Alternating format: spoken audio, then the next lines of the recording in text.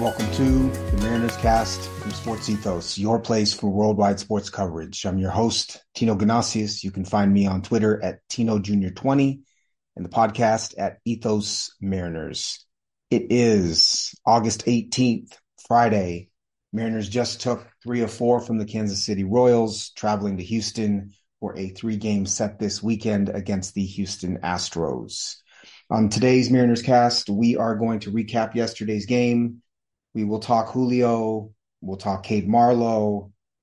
We'll examine what happened to Matt Brash in the what happened to George Kirby in the 6th inning, why Matt Brash is potentially the best candidate to close from the Mariners from here on out.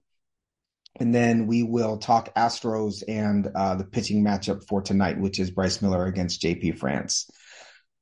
Mariners are 66-55, 6 games out of the American League West behind the Astros and the Rangers, a half game out of the wild card behind the Toronto Blue Jays. Mariners have a plus 62 run differential, are 7-3 in their last 10, and according to ESPN, have a 40% chance of making the playoffs. The Toronto Blue Jays have 3 games in Cincinnati. The park is very small. Anything can happen in that park. Cincinnati has kind of been a young upstart team so far this season. Lots of young talent on the offensive end. Pitching is lagging a little bit behind, but anything can happen in that series. And then Texas has 3 at home against the Milwaukee Brewers. Brewers a bit underrated, have a lot of good pitching. Unfortunately for the Mariners, Corbin Burns went last night against the Dodgers, but the Rangers will see Brandon Woodruff in today's start. Brandon Woodruff is a very, very good major league pitcher. So I'll be keeping an eye on those 2 series because they impact the Mariners in the standings. We will obviously be watching every pitch of the Mariners against the Astros. So last night, yesterday afternoon, it was George Kirby against Angel Zerpa. Mariners took on the Royals. It was an 11 a.m. start Pacific. And it started as a pretty normal, benign sort of game. Mariners went up 1-0 in the second. Julio singled in Jose Caballero. Nelson Velasquez hit a homer against George Kirby in the 4th to tie the game up at 1-1. Again, we talk about this all the time, but the pitch to Velasquez in this situation was a middle 97-mile-an-hour fastball. You're going to expect a major league hitter with power to hit a pitch like that out. I should mention in the top of the second when Julio drove in, Caballero, Ty France came up after him, flew out in what was a really strange-looking fly out to left field. MJ Melendez took a route, so he had to go back into the gap in left center field. Towering fly ball, 105 miles an hour off the bat, 810 XBA. Contrary to what was being said, this was not a homer in every stadium but Kansas City. According to Savant, it was a homer in 10 of 30 stadiums, but a very strange fly out, one of which you would have expected Ty France to drive in runs, but it became an out. Again, Velasquez hits the home run in the bottom of the 4th to tie the game up at 1-1. In the top of the 6th, Julio Rodriguez had an RBI double. So the Mariners take a 2-1 lead. So bottom of 6 is where the action kind of starts. Up to this point in time, again, George Kirby was cruising. Jose Caballero fields a ball in the 5-6 hole and is unable to throw out Michael Garcia. This was ruled an E6. This was certainly a play that a major league shortstop should make. It's not the easiest play in the world, especially with a fast runner, but a play that you would expect Jose Caballero to make. I think JP Crawford probably makes this play. But now we've got a runner on, no outs. Bobby Witt Jr. at the plate. He gets what was basically a belt high sinker, slightly inside, but in a really nice place to hit from George Kirby at 94 miles an hour that he laced into left field for a double. This was 109 miles an hour off the bat. You now have second and third. Michael Massey up. He hits an RBI single on a belt high middle in sinker. The game is now 2-2. Nelson Velasquez singles on a belt high, slightly middle in sinker. There's a reason why I'm naming all the locations. I'll get to that in a minute. And then MJ Melendez doubles on a sinker that was at his thigh in the outer half. I bring this up because all of these locations were, for the most part, belt high. And everything that the Royals hit in the bottom of the sixth was hard. It was a 94-mile-an-hour sinker that Witt hit. It was a sinker that Massey hit. It was a sinker that Velasquez hit. It was a sinker that Melendez hit. And then Freddie Fermin ends up hitting a sac fly to center field on a middle sinker. So you wonder, this was the last inning for Kirby. You wonder if the Mariners could have called for more off speed in this situation. Is it something that George Kirby was trying to get through the sixth, conserve pitches, pitch to contact, and so that he can get through seven? I don't know. But the reality is that the Royals scored 3 runs, I believe in part because they knew that something right around 95 miles an hour in the zone was coming. Nothing that they hit in the bottom of the sixth was outside of the zone. Everything was in the zone. You know the Royals chase. You know the Royals want to swing the bat. In fact, I went and I did a little digging on Fangraphs because I wanted to see just how aggressive the Kansas City Royals are in terms of swinging the bat. And what I found was they have the 3rd highest swing percentage. They have the 6th highest zone swing percentage in the major leagues, meaning number of times they swing when the pitch is a strike.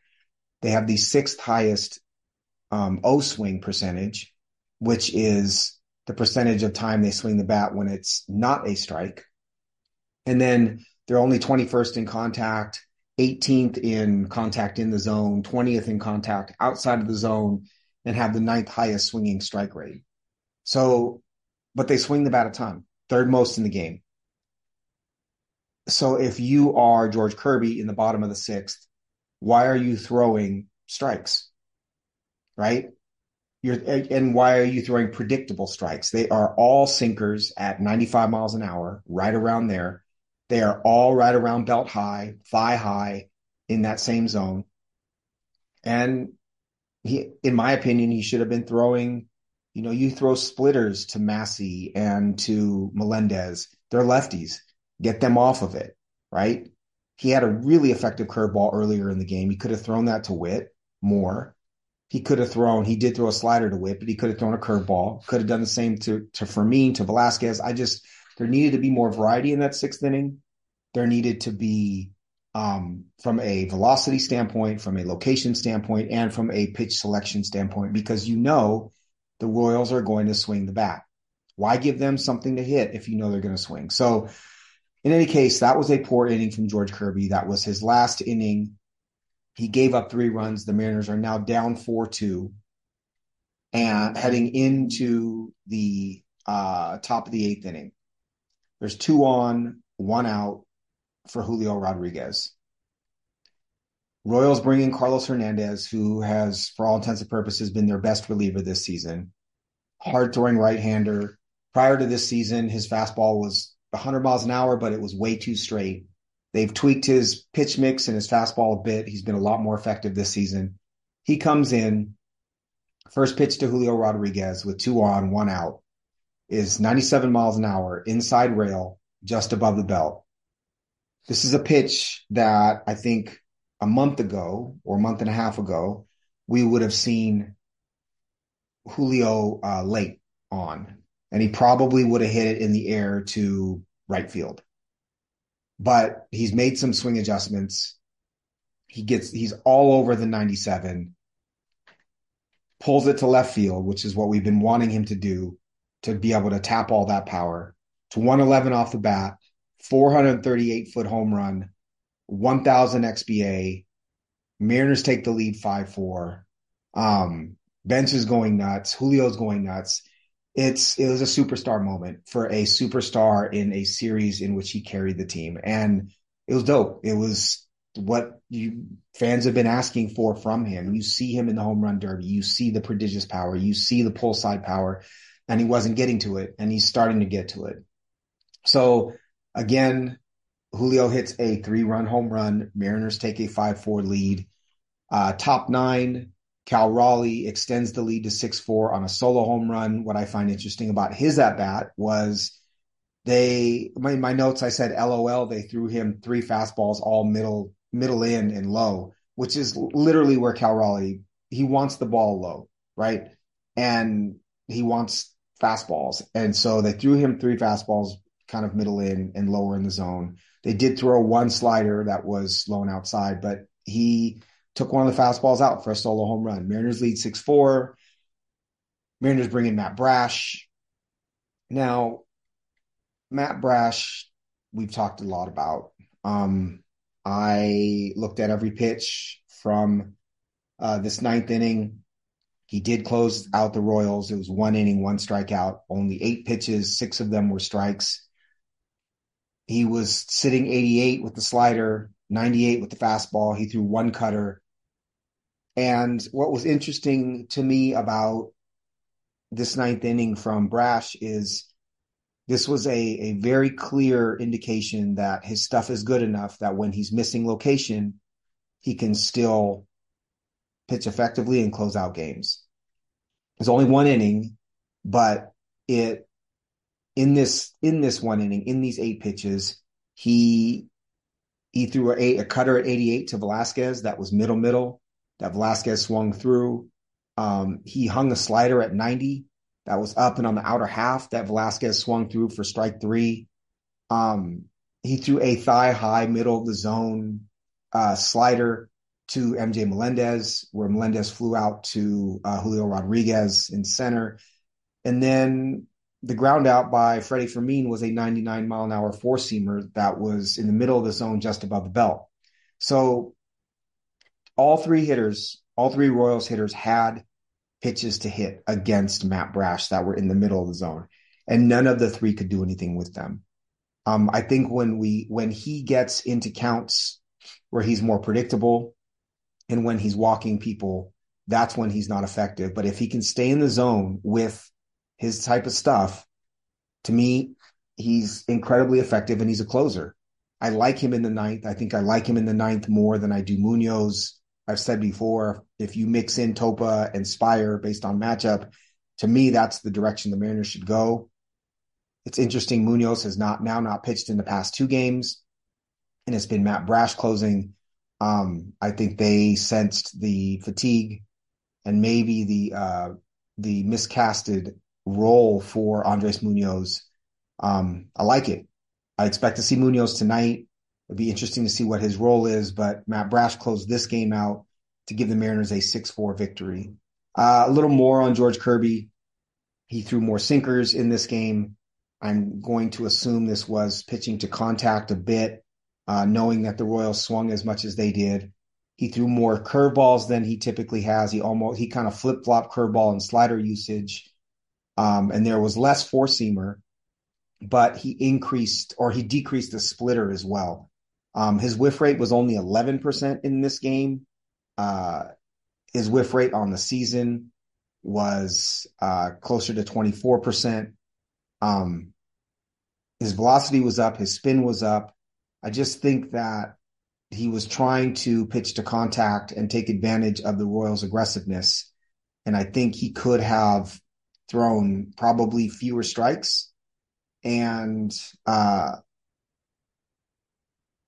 maybe looked or hunted for a few more strikeouts against the Royals. I know they hadn't been striking out much, but an 11% whiff rate from George Kirby is very, very low. So again, just interesting to dig into him start to start because he has such great command that he's able to really tweak what he does. He's not very predictable. I think that's intentional. But again, he gives up 4 runs on 8 hits in 6 innings, only 2 strikeouts. Isaiah Campbell got the win. He pitched a scoreless 7th. Trent Thornton pitched a scoreless eighth. He got a hold, and then Matt Brash got his fourth save, as I said, in the ninth. So that was the Mariners game yesterday afternoon. The only other note I wanted to bring to the Mariners cast was that the Mariners may have a very good player in Cade Marlowe. He, in 22 games, is hitting 293, 397 with an 880 OPS. You do not expect 880 OPS from Cade Marlowe over the course of an entire season, but he has played in 22 games. He's got 3 doubles, a triple, 2 home runs, 3 steals, and he's walking at a 15% rate. That would come down over time, I believe. But he is, at minimum, he looks like to me, moving forward for the Mariners, a strong side platoon corner outfielder. I think you can comfortably go into 2024 with Kelenic in one corner, Marlowe in the other corner, and at least one right-handed hitter that destroys lefties, because you're going to want to sit Marlowe and or Kelenic against tough lefties. But he's a valuable player. He's fast. He hits for power. He's got that high walk rate. And as I've said before, you can't have a high walk rate guy who doesn't do damage, because major league pitchers will just groove hard stuff and strikes knowing you're not going to hit the ball out. Cade Marlowe can hit home runs. He proved that with his grand slam in Anaheim against a 100-mile-an-hour Carlos Estevez fastball top rail. Cade Marlowe's a player. He's been worth 0.6 Fangraphs WAR in 22 games. He pulls fly balls, which is what you're looking for someone to hit for a little bit of power. 45% pull rate, 50% fly ball rate. He's in the 81st percentile sprint speed, according to Savant. And he's also hit 333 against, this is only 15 plate appearances, granted, but he's hit 333 against lefties. There's nothing saying that he can't hit lefties. What I'm saying is I know that he can hit righties, and that's why he's at minimum a strong side platoon corner outfielder. I love him. I don't know if, the question is, are the Mariners a championship team with Cade Marlowe as the starting right fielder? I don't know. We'd have to know what they did at first base next season. Have to know how second base turns out next season. But I think he, at the bare minimum, is a very, very good fourth outfielder, and potentially, again, a 450 plate appearance, 500 plate appearance corner outfielder that's going to hit 260. I think he's got a better hit tool than I think people gave him credit for coming up. He was seen as a 45 hit tool, 55 power, 55 to 60 speed sort of player who takes walks. I think that hit tool is closer to a 55. And I've just liked what I've seen so far. So wanted to give him his props. Last night he went 2 for 3 with 2 runs and a walk. He did have a steal as well and a double. Just a fun player. Mariners have something in Cade Marlowe. I did not expect that when he came up. So again, Mariners are now 66-55, half game out of the wild card. Mariners travel to Houston for a 3-game set against the Astros, against the vaunted Astros. Tonight's game is a 5:10 first pitch. It is Bryce Miller against JP France. The Astros are 70-52, 2.5 games out behind the Rangers in the American League West. They are currently sitting as the second wildcard team in the American League, plus 90 run differential, and they too are 7-3 in their last 10. Today's matchup, Miller against France. Saturday is Logan Gilbert against Framber Valdez. And Sunday is Emerson Hancock against Hunter Brown. This is the first series in quite a while where you cannot definitively say that the Mariners have a distinct pitching advantage. Game for game, I think it's pretty even when you look at it. So tonight, Bryce Miller, as we know, 24 years old, right-handed starting pitcher. He grew up in New Braunfels, Texas, which is 175 miles outside of Houston. You would expect him to have lots of family and friends at the game. Bryce Miller is 7-4 with a 4.04 ERA and a 1.05 WHIP on the season. 91 in the third innings, 77 hits, 19 walks, and 87 strikeouts. 5.2% walk rate, 23.6% K rate. His swinging strike rate is increasing. It is now at 11.9%. The other stat of note is that he is a 66% first pitch strike pitcher. League average is 61%, so he throws 5% more first pitch strikes than your average major leaguer. Tangential note, Colton Wong just signed a minor league deal with the Dodgers, former Mariner Colton Wong. So Bryce Miller, better against lefties than righties, better against righties than lefties. Lefties are hitting 257 with a 783 OPS. Righties are hitting 193 with a 567 OPS. One more note on Bryce Miller. He has been throwing his sinker a lot more over time. Against Baltimore in his last start on the 13th, he threw 85 pitches, and 18 of those 85 pitches were sinkers. He's only thrown 51 total on the year. 46 of them have been in his last 4 starts. So 4 starts ago, it was 7 sinkers, then 10 sinkers, then 11, now 18 in the last start against Baltimore. I would fully expect to see that number increase from 18. I think he's going to start incorporating it, as I've said, very similarly to George Kirby and Brian Wu, and it gives them a really different look. I think it's smart. I like it. He throws more to righties than lefties, but he is throwing his sinker to lefties quite a bit. But just watch for that against the Astros tonight. The Mariners, as I said in the last Astros series, really do completely change up their pitch mix against the Astros. So he may lead with the sinker for all we know, but watch that. Keep track of that. It's kind of fun to see how he and Brian Wu have grown and progressed over the season, and this is the next step in his progression. Mariners are facing JP France, right-handed starting pitcher. He's 28 years old, 6 feet, 216. He was drafted in the 4th round by the Astros in 18 out of Mississippi State. Prior to that, he played at Tulane. He transferred. He did have Tommy John surgery his sophomore year at Tulane. Grew up he's a Louisiana kid. This year, he's 9-3 with a 2.74 ERA and a 1.21 WHIP. It's interesting because he is an example of a player whose top line stats, the 9-3 with the 2.74, would be valued much greater in previous years when we looked at numbers differently. 9-3 with 2.74 is still good, but he's not striking a ton of guys out, and there are some things under the hood I think that the Mariners can attack. He has had an 80% left on base percentage, which is pretty high. He's been a bit lucky in that regard.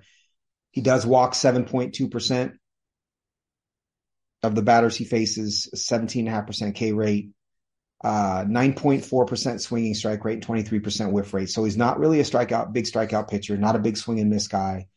44% ground balls. Lefties are hitting 232 with a 575 slug.